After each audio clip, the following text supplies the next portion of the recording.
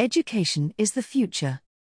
Solomon, from Ethiopia, hopes that Mary's meals will help his children get the education he missed out on. Solomon, a shepherd from the Tigray region of Ethiopia, is a strong believer in the power of education. The father of 5 didn't get the chance to go to school himself, but he does not want his own children to miss out. He would like them all to complete their education and enjoy a better quality of life.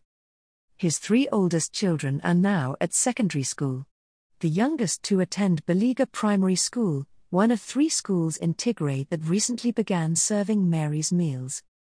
Solomon, who is the proud chair of the school's Parent-Teacher Association, thinks the promise of a daily meal will encourage other parents to send their children to school.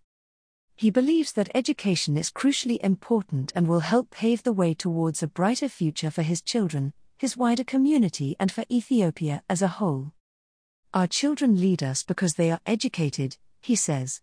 If my generation had been educated better, the conflicts would not have happened and many people would not have lost their lives.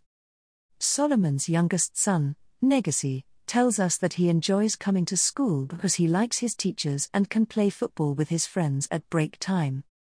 In Ethiopia, Mary's Meals is working alongside the Daughters of Charity Tigray and community volunteers, many of them proud parents like Solomon, to bring nutritious daily meals to the children of Beliga Primary School. Negassi and his classmates are now served Mary's Meals every school day. It fills them with energy, helping them to concentrate during lessons, improve their grades and take full advantage of playtime. Brought to you by Audio Harvest.